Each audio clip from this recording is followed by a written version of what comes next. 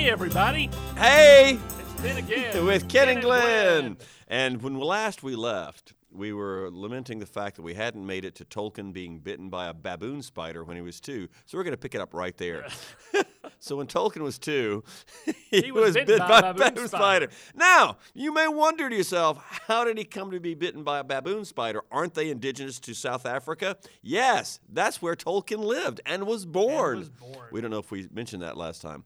But yeah, so he's playing in the yard like you do when you're a toddler, and he is bitten by a large baboon spider, a type of tarantula.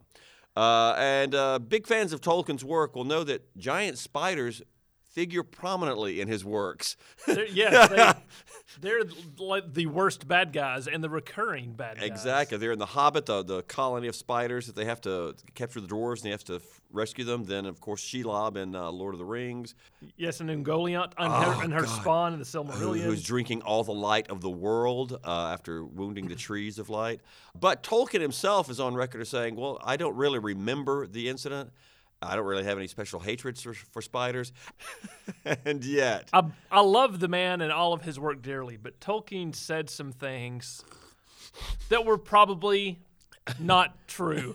You think he hated spiders? I think, well, the spider thing, yes. And yet, there's lots of things he says about his work and about how he came up with this or that. Right. And he either has compartmentalized greatly, like one of my other fans, TJ, Thomas Jefferson, yeah. Or he just doesn't want anyone to in on his personal secrets, which is totally legitimate. Actually, very legitimate, and he was quite adamant about separating his life from the life of the creator or the artist. So I think you're onto something there, definitely. There's one of the, in the 60s, I forget the photographer's name, he was going around and taking pictures of famous British authors, and he had finally tracked Tolkien down, and he wasn't exactly sure, so he met Tolkien.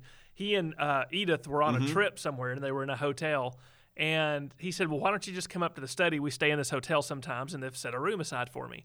And the photographer goes up, and inside this little attic room is one window, a table, and a chair. Because that's what Tolkien wanted. That's where he wanted to work. And it was always separate from the domestic life. And so this guy got one photograph of it's a great photograph of him where he's looking pensive and thoughtful, sitting at the table with the light from the window coming in. Yeah. And the guy was like, that's all I've got because this room's very dull. But yeah, that episode really shows how he did tend to separate out his work from his life. Well, and in that aspect, time and time again, people would bring up his Catholicism and his Christianity and say, well, you can see that clearly reflected in the cosmological structure of this world you've created. And he was very adamant. No, there's a difference between, as he put it, allegory and applicability.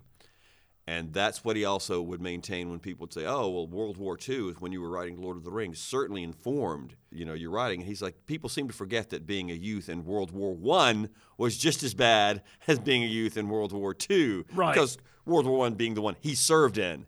But it's funny along those lines. There's a famous letter that the Germans wrote and says wrote and said we would like you to do some more Germanic stuff because we think it's great with this new fancy movement we have called National Socialism. Mm-hmm. And he wrote them back a very snide letter saying no. But you can look that one up. A more interesting letter is one that he wrote where he said, I think that I would have been a better soldier in this war than I was in the last because in the last I was fighting for England. This one, the Germans have dared to take over the Germanic culture and tradition, which I love and have worked with so much of my life, and I love it, and they're ruining it. And I think that would make me a better soldier in this war. Right. As a matter of fact, let me see if I can find this quote. But he talks about not only what you just said, but for him, World War II was more. I'm paraphrasing. I can't find the quote. I have a personal grudge against this ruddy little Corporal Hitler. Right. For ruining Germanic culture. For ruining the word Nordic and Germanic is because, there are wonderful things. Beowulf, for instance, the Battle of Maldon, all these poems, all this literary tradition that he's ruined exactly by there's this great letter. There's a German publishing company that wants to publish a version of The Hobbit. Because, it's a runaway bestseller. Sure. We want to publish it. Business is still business. And this is like 1940 or 30. No, it has to be before the war. It has to be like 38. I think it's 38. Right after Hobbit came out. Right after Hobbit came out. So. And of course, the publisher has to ask him, is he Aryan? And so he writes 2 letters in response. He gives them both to his publisher, Alan Unwin, and says, you can send whichever one you want to them. But here are my 2 responses. One was a nice, polite, nondescript nothing. That was just a form letter. Right. That basically Thank says, you for your interest. Please direct your inquiries to my publisher. But the other one was, if by Aryan you mean the language subgroup, because that's the only meaning that word has to a scholar or anyone with education. If by that letter you mean, am I Jewish, I am sad to say that I have no Jewish blood, that I respect that noble race, and I would be delighted if I were part Jewish. Right. It's fantastic. If you have the chance to get a copy of his letters, which Glenn has right here on the desk right now. Right here. They're good reading. And actually, before we started rolling, you were talking about these letters, the Tolkien letters. Go ahead and say what you said, because it was just hilarious. And I think true. Well, first of all, let me say this is a volume selected and edited by Humphrey Carter, who wrote the first biography, the authorized version back in the late 70s, and it's excellent. Right. Highly recommend it. And with the assistance of Christopher Tolkien. And Christopher is the literary executor. Literary executor. He's Tolkien's son, his favorite son. And as you go through the letters, it's like he really loves Christopher, which is great. But I said, I wonder how the other 3 children felt because Christopher is so obviously the favorite. Exactly. He is so obviously the favorite. It's almost awkwardly painful to read these letters. And when you go and look at some of the relationships and the correspondence and things like that, it's like, hello, Priscilla, how are you? Hope Christmas is well. And then there's 6 pages to Christopher with, I just read this, and then I wrote that, and I found that this was this. And would you care to comment on the copies that I've included in this letter while you're trying to fight Nazis in South Africa? Bye. Yeah. That illustrates something about Tolkien, is that he tended to find a male comrade that he would then have this literary or intellectual relationship with that was kind of special. Right, and he had that since he was a prepubescent boy. Exactly, and I think with Christopher had a predilection for the same types of literature and things Tolkien himself had. So yeah, that bond. So it's not just a familial bond. I think it's an actual friendship bond. Yeah, it is. I mean, Christopher is probably his best friend. Exactly. Once C.S. Lewis goes back to the Church of England. Oh, Protestants. See, all right. Now, here we need to probably stop and clear. So we're assuming you know who C.S. Lewis is. What's that you say? You'd like for us to tell you? Have you ever heard of the Chronicles of Narnia and other great things? He was one of the Screwtape Letters. He was a huge 20th century Christian apologist. But before that, he was just a very talented atheist. Right. and he's an English writer. He's a professor at Oxford as Tolkien is. And one of the many clubs that Tolkien, God, he loved clubs, was the Inklings and the Coalbiters. These are 2 different clubs he had in the 30s. The Inklings, their goal was to read all of the Icelandic sagas in Icelandic. To each other. To each other aloud. They did this for fun. At the Eagle and Child Inn. The Bird and Baby. The Bird and Baby. The Eagle and Child. And so once they'd finished all through when they'd finished the sagas, they then just started reading other stuff, and they became the Coalbiters, meaning a group that bites the coal because they're burning coal late at night. And so C.S. Lewis was a member of the Coalbiters, and Lewis is having a crisis of conscience, and so Tolkien and I forget the other name of the other guy, but they're trying to say, well, look, we're both. Tolkien's a practicing Catholic. Actually, he's not a practicing Catholic. He's a Catholic. He's perfected it. Yes, he has. And the other guy is a Christian. So they're trying to they're trying to get Lewis back into the fold. Right. And so when he does decide, you know what, you've convinced me, I am going to believe in a deity and in the Christian mythos again. As a matter of fact, Tolkien is one that says, look upon Christianity as a myth that's true. That's the phrase Tolkien used. And it's like that's the phrase that made C.S. Lewis come back. But he goes and joins the Church of England, not the Catholic Church. Not the true Catholic Church. Not exactly. And so Tolkien was always a little bit disappointed that Lewis didn't come back. And that's really when they started falling out intellectually and literary. And there's a great letter in this book that talks about this is when he's in the midst of trying to get Lord of the Rings going. This is after World War II. He's trying to get the writing for Lord of the Rings going. And he writes a letter to his publisher basically saying, I will give you Lord of the Rings. It's going to take a while, but what I really want to do is this creation story called the Silmarillion. And I really need to hurry on that because I've let Lewis read some of it, and I can see it seeping into his work that he's already starting to publish. Exactly. In other words, he's about to scoop me with my own stuff, so we've got to get moving on this. And, of course, he didn't. Well, what happens is Allen and Unwin goes, oh, this is crazy. They or maybe it was Houghton. But anyway, the publisher, there's an internal letter where they say to Tolkien's agent, well, let's make a feint for the Silmarillion to secure the rights to the Lord of the Rings. But that's what we really want. Yeah. And his agent shows it to him.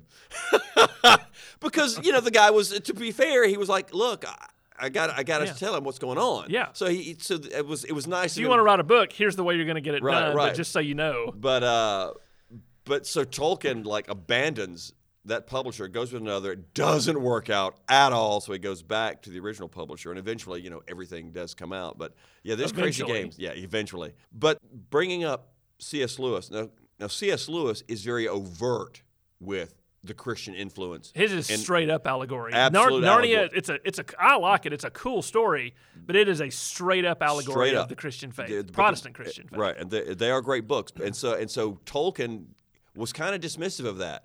He didn't like it that it was straight up allegory. Like he said, the difference between allegory and applicability is applicability means you can say, yes, I can see how this could shape my life. This could help me in this moment. Whereas, allegory is you're meant to connect it to the larger mythos. Allegory is a creation of the author. Applicability is a practice of the reader. Exactly. Or if it's art, the viewer, right. But whatever. And the thing is, this is where you said earlier, Tolkien said a lot of things that maybe you have to take with a grain of salt. I can't see how Tolkien could deny that there were some things of his faith that went into these books. Well, here, it's interesting. I have a particular passage marked here. I see you've got a... That's, let's see. So, this is, let me tell you when this letter was. This is a good long letter. This is in 1956. And they're talking about what the Lord of the Rings means. What is it about? And he's talking about, all good stories have conflict at the center. That's what it is. It's a resolution of conflicts. And then he's talking about people have said, and especially the reaction to, was this about World War II and Hitler and things? Sauron, went further than human tyrants in pride and the lust for domination, being in origin an immortal spirit. In The Lord of the Rings, the conflict is not basically about freedom. That is, though that is naturally involved. It is about God and his role to divine honor. The Eldar and the Númenóreans believed in the one, the true God, and held worship of any other person an abomination. Sauron desired to be God king. Yep. And so, when you start looking at things that's pretty overt. And what Tolkien would respond with is, oh, that's not talking about God. I'm talking about Eru the One. Right. It's like, yeah. Come on. Exactly. Come on, Ronald. Right. It's right. Which is fine. But it's all there. Right. It's all there, and it makes it better though when you think about it. And the thing is, if one wants to say there's any sort of Catholic influence on the Lord of the Rings, and especially the Silmarillion, it's going to be a medieval Catholicism. Exactly. Because the Eru or Iluvatar, the one, the creator, he creates the Order of the Angels, the Ainur, who help him create Arda, the world that through is through music. Oh, it's so beautiful. But this Orders of the Angels concept is very medieval, and I actually love that about that's one of the things I love about the Silmarillion is these orders who then, when Melkor, the deceiver, the first enemy, is well, actually it's not Melkor, it's the Númenóreans. That's right, it's when the Númenóreans, the men of the West, the descendants of those who helped, the first men who helped fight, destroy Melkor, when they make war on the gods, the Manwë and the Orders of Angels, the Ainur, they, as he says, lay down their guardianship of the world because they were too mighty. And it's like, holy crap, that's just... It's not that they were too mighty. No, well, that's what it says in the book. It says that these are the children of Iluvatar, the one, and they do not feel that they can interrupt something that is obviously of Eru's I don't know, man. creation. We're gonna have a disagreement on this. I'm gonna have to go find my copy of the Silmarillion. Well, that's the next episode. Exactly. It's gonna be on just the Númenórean invasion of Valinor. What's up with that? What's up with that? Maybe we should end there on fleet Valinor. Of Ar-Pharazôn the Golden. It's conflict, and you've got to tune into the next episode to see what happens. But regardless of the wording, it is very medieval in that they lay down their guardianship because they acknowledge we're just the order of angels. Here's the real power. Right. And that is such a medieval concept. Regardless, they're laying it down to the higher power. Right, exactly. So so the order of the angels, of which Gandalf is actually a minor one, as is Sauron, as is Shelob, as are the Balrogs, as is Curunir or Saruman, and all these guys. But that's the thing when you watch the movies, The Lord of the Rings, and hopefully you're reading the books too. But what you're dealing with here are angelic beings made manifest in the world to help humanity, specifically those humans that when they first woke up went, yes, we'll side with good. And I think that's the beauty of Gandalf and the wizards. There were 5 wizards sent, and they were demigods. And their directives were, you may not match power for power with other angelic beings. You can't do that. Can't do it. Forbidden. And that's exactly what Sauron does. He comes to match power with power. The other wizards, 2 of them, as it says, enter into the West and are forgotten because they lost their way. Radagast the Brown is the one that's like, okay, we know about him in The Hobbit, but where does he go after that? He disappears from the narrative too. He's in Lord of the Rings. Is he in Lord of the Rings? Yes, because he's the one who Saruman has sent Radagast to find Gandalf and say, Gandalf, you've got to go to Isengard. Right, because Saruman needs you. He needs you, right. And Gandalf says, okay, Radagast wouldn't lie to me. And then he's captured. Right, exactly. But Radagast was also... but he disappears from the story. I mean, we don't hear about who he's fighting with. After that, that's the last moment he's in Lord of the Rings. Which now I'm going to go down this rabbit hole. Why not? So was that really Radagast that was sent to Gandalf, or a phantasm created by? Because I know. Yes. I'm just saying. But that that's the great thing. So the 5 wizards are sent, and they are not able. They're not allowed to match power with power. Right. Their job is to inspire, not even coerce. That's not even the right word. It's to inspire and to aid men in their struggle, so that men may match power against Sauron. And I just think that's just one of the deepest things to me is how the wizards are sent, and that's how they accomplish things. And all of them but one fail in that task. And that's why Gandalf is so fantastic. And this whole not matching power for power, when you get to the Battle of Pelennor Fields and the Siege of Gondor, Gandalf is there on his horse waiting for that gate to be destroyed and the host to pour in, because he specifically knows he is to fight the head of the Nazgul. Right. He can put his power against him. Right. But the thing is, he's also when they have that description of the book, it's like he's sitting on the horse and he's very isolated and he's very somber because he knows he may not be up to the task. Right. This is his test. Exactly. Once again, this is the great thing about Gandalf. He has that human capacity for that doubt that saves him from becoming a tyrant himself. Right. But he knows he's got and then he's called away to go pull crazy Denethor away from the pyre of his son who's still alive, Faramir. Because he's filled with pity, because, as it says, he studied at the feet of Nienna when he was in Valinor, who is basically the goddess of pity. Right, and crying, which sounds kind of weak, but that's what gave Gandalf his strength in the world. Well, that capacity to feel that. To be an empath. To be an empath. I mean, exactly. And now we're being told we better wrap this up. All right, we will. There may be a 3rd episode of Tolkien and his works, Well, on our list here, I have Tolkien, and next to it says Part 1 of Infinity Symbol. Yes, exactly. Part 1 of Infinity Symbol. So this has been Part 2 of Infinity Symbol. Hopefully you enjoyed it. See you later. Bye. Then Again with Ken and Glenn is a production of the Cottrell Digital Studio at the Northeast Georgia History Center. If you've enjoyed listening to Then Again with Ken and Glenn, please make sure that you subscribe and help us out by writing a review. To learn more about the Northeast Georgia History Center, visit www.negahc.org.